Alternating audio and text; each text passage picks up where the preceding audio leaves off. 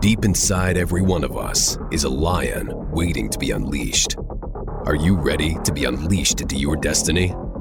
As we stand on the edge of time, the web of deception is being unraveled. Carl Joseph offers you the red pill and the keys to unlock the shackles of your mind.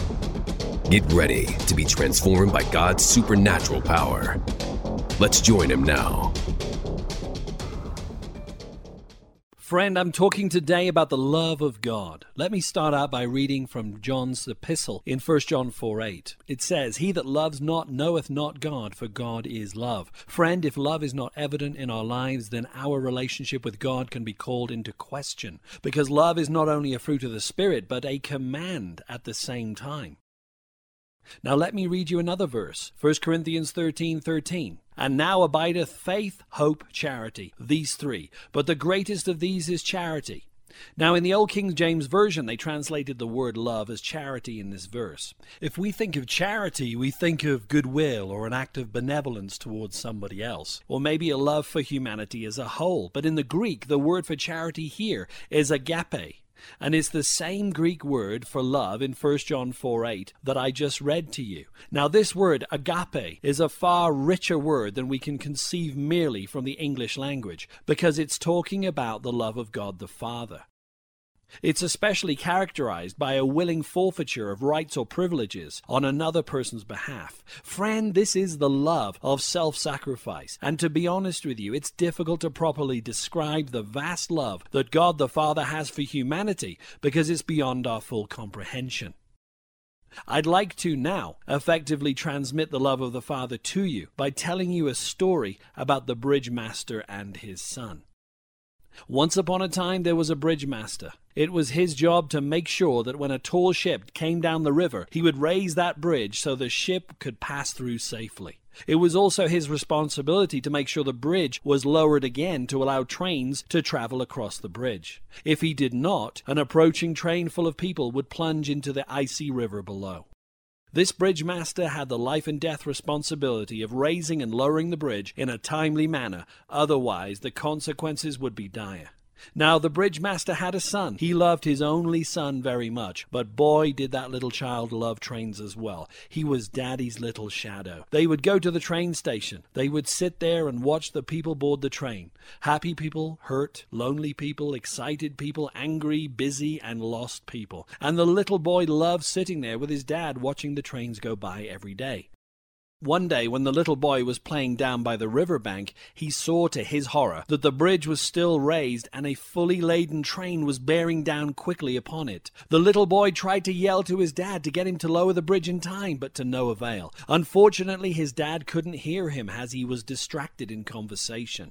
So this little boy went running toward the bridge to pull the red lever that would close this bridge. But as he ran, he lost his footing, tumbling down into a crevice, which was the very joint mechanism that allowed the bridge to raise and lower. His father, the bridge master, just happened to look up and see his son fall into the joint. At that very moment, he saw the train coming rapidly, bearing down on the bridge, which was up at the time. The bridge master had to come to a choice, my friend. Would he pull the red lever and cause the bridge to close and crush his little boy, or would he leave it open and allow the train, carrying hundreds of men, women, and children, to plunge into the icy river? Friend, the bridge master chose to pull the red lever. He chose to sacrifice his son for the people he'd never even met, who didn't even realize their near disastrous fate. As the train passed over the bridge, the searing cries of his son were drowned out by the train running along the tracks at high speed. Within the train, people were laughing, drinking, and carrying about their business, oblivious to what had just happened, not realizing the monumental sacrifice that had just taken place by the bridge master's son. Friend, the bridge master is a type of our Heavenly Father in this story. He sent his only begotten Son, Jesus. He sent him for you and for me. The bridge in this story is a type of the cross, friend. The Heavenly Father pulled the lever and appropriated a bridge between man and God paid for by his Son. The cross provided a bridge between a lost and hurting world who needed salvation without their knowledge and a loving God who desired reconciliation. The cross provided a means for man to traverse the vast chasm between God's righteousness and our sin condition. Therefore, we can now embrace our Heavenly Father without feeling judgment. Friend, I hope this illustration gave you a glimpse into the vast treasure of the Father's love, that he would be willing to sacrifice his own Son for people who even hated him. Remember, Romans 5:8 says, "But God commendeth his love toward us, in that, while yet we were sinners, Christ died for us." Now, few people would sacrifice themselves for someone they dearly loved, let alone for someone who even hated them. But that's what Christ did for us, friend. We were even hostile toward God because of our sin issue. So why is God's love so important to our everyday faith, you may ask? Because the Scripture makes it clear that our faith won't work without it. Let's read Galatians 5:6. It says, "For in Christ Jesus neither circumcision availeth anything, nor uncircumcision, but faith which worketh by love."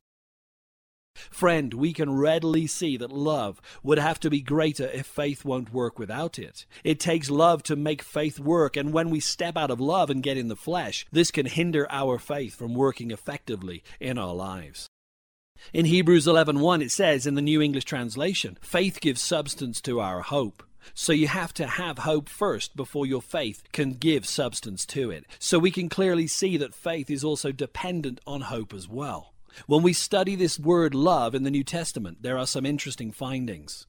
There is phileo, which is another Greek word for love, and expresses spontaneous natural affection we have for one another with more feeling than reason, and it occurs 25 times.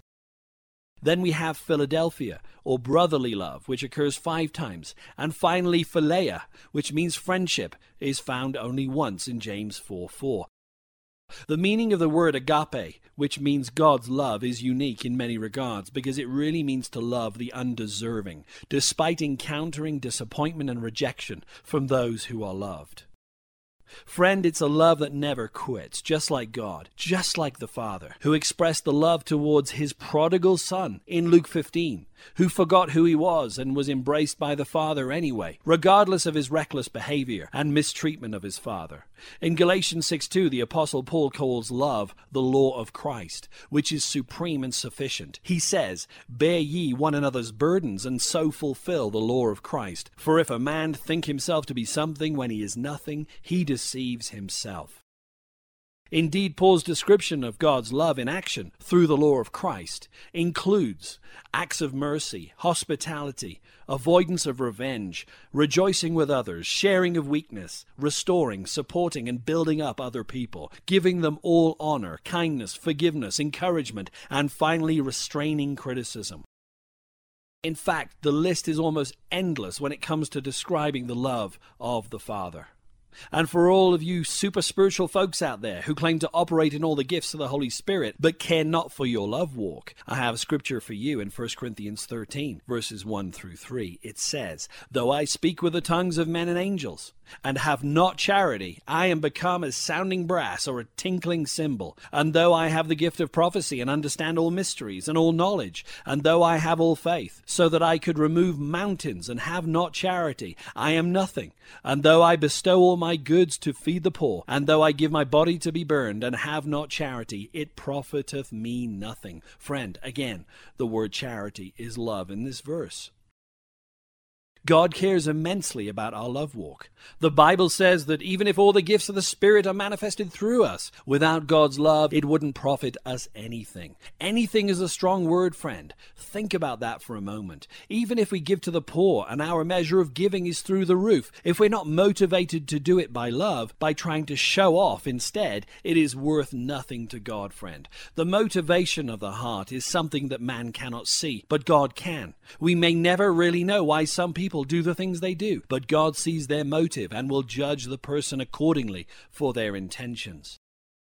So what did Jesus have to say about love specifically? Well, in one sentence, he provided the measuring stick by which people may know that we are his followers in John 13, verses 34 through 35. And Jesus said, "And a new commandment I give to you, that you love one another, as I have loved you, that you also love one another. By this shall all men know that you are my disciples, if you have love one to another."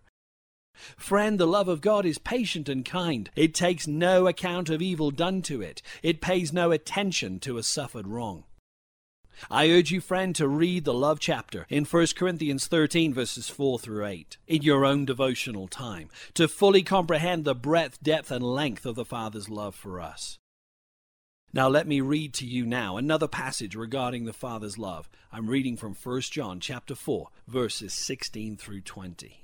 And we have known and believed the love that God has to us. God is love, and he that dwelleth in love dwelleth in God, and God in him. Herein is our love made perfect, that we may have boldness in the day of judgment. Because as he is, so are we in this world. There is no fear in love, but perfect love casteth out fear, because fear hath torment. He that feareth is not made perfect in love. We love him, because he first loved us. If a man says, I love God, and hates his brother, he's a liar. For he that loveth not his brother, whom he has seen, how can he then love a God whom he has not seen? And this commandment have we from him, that he who loveth God loveth his brother also.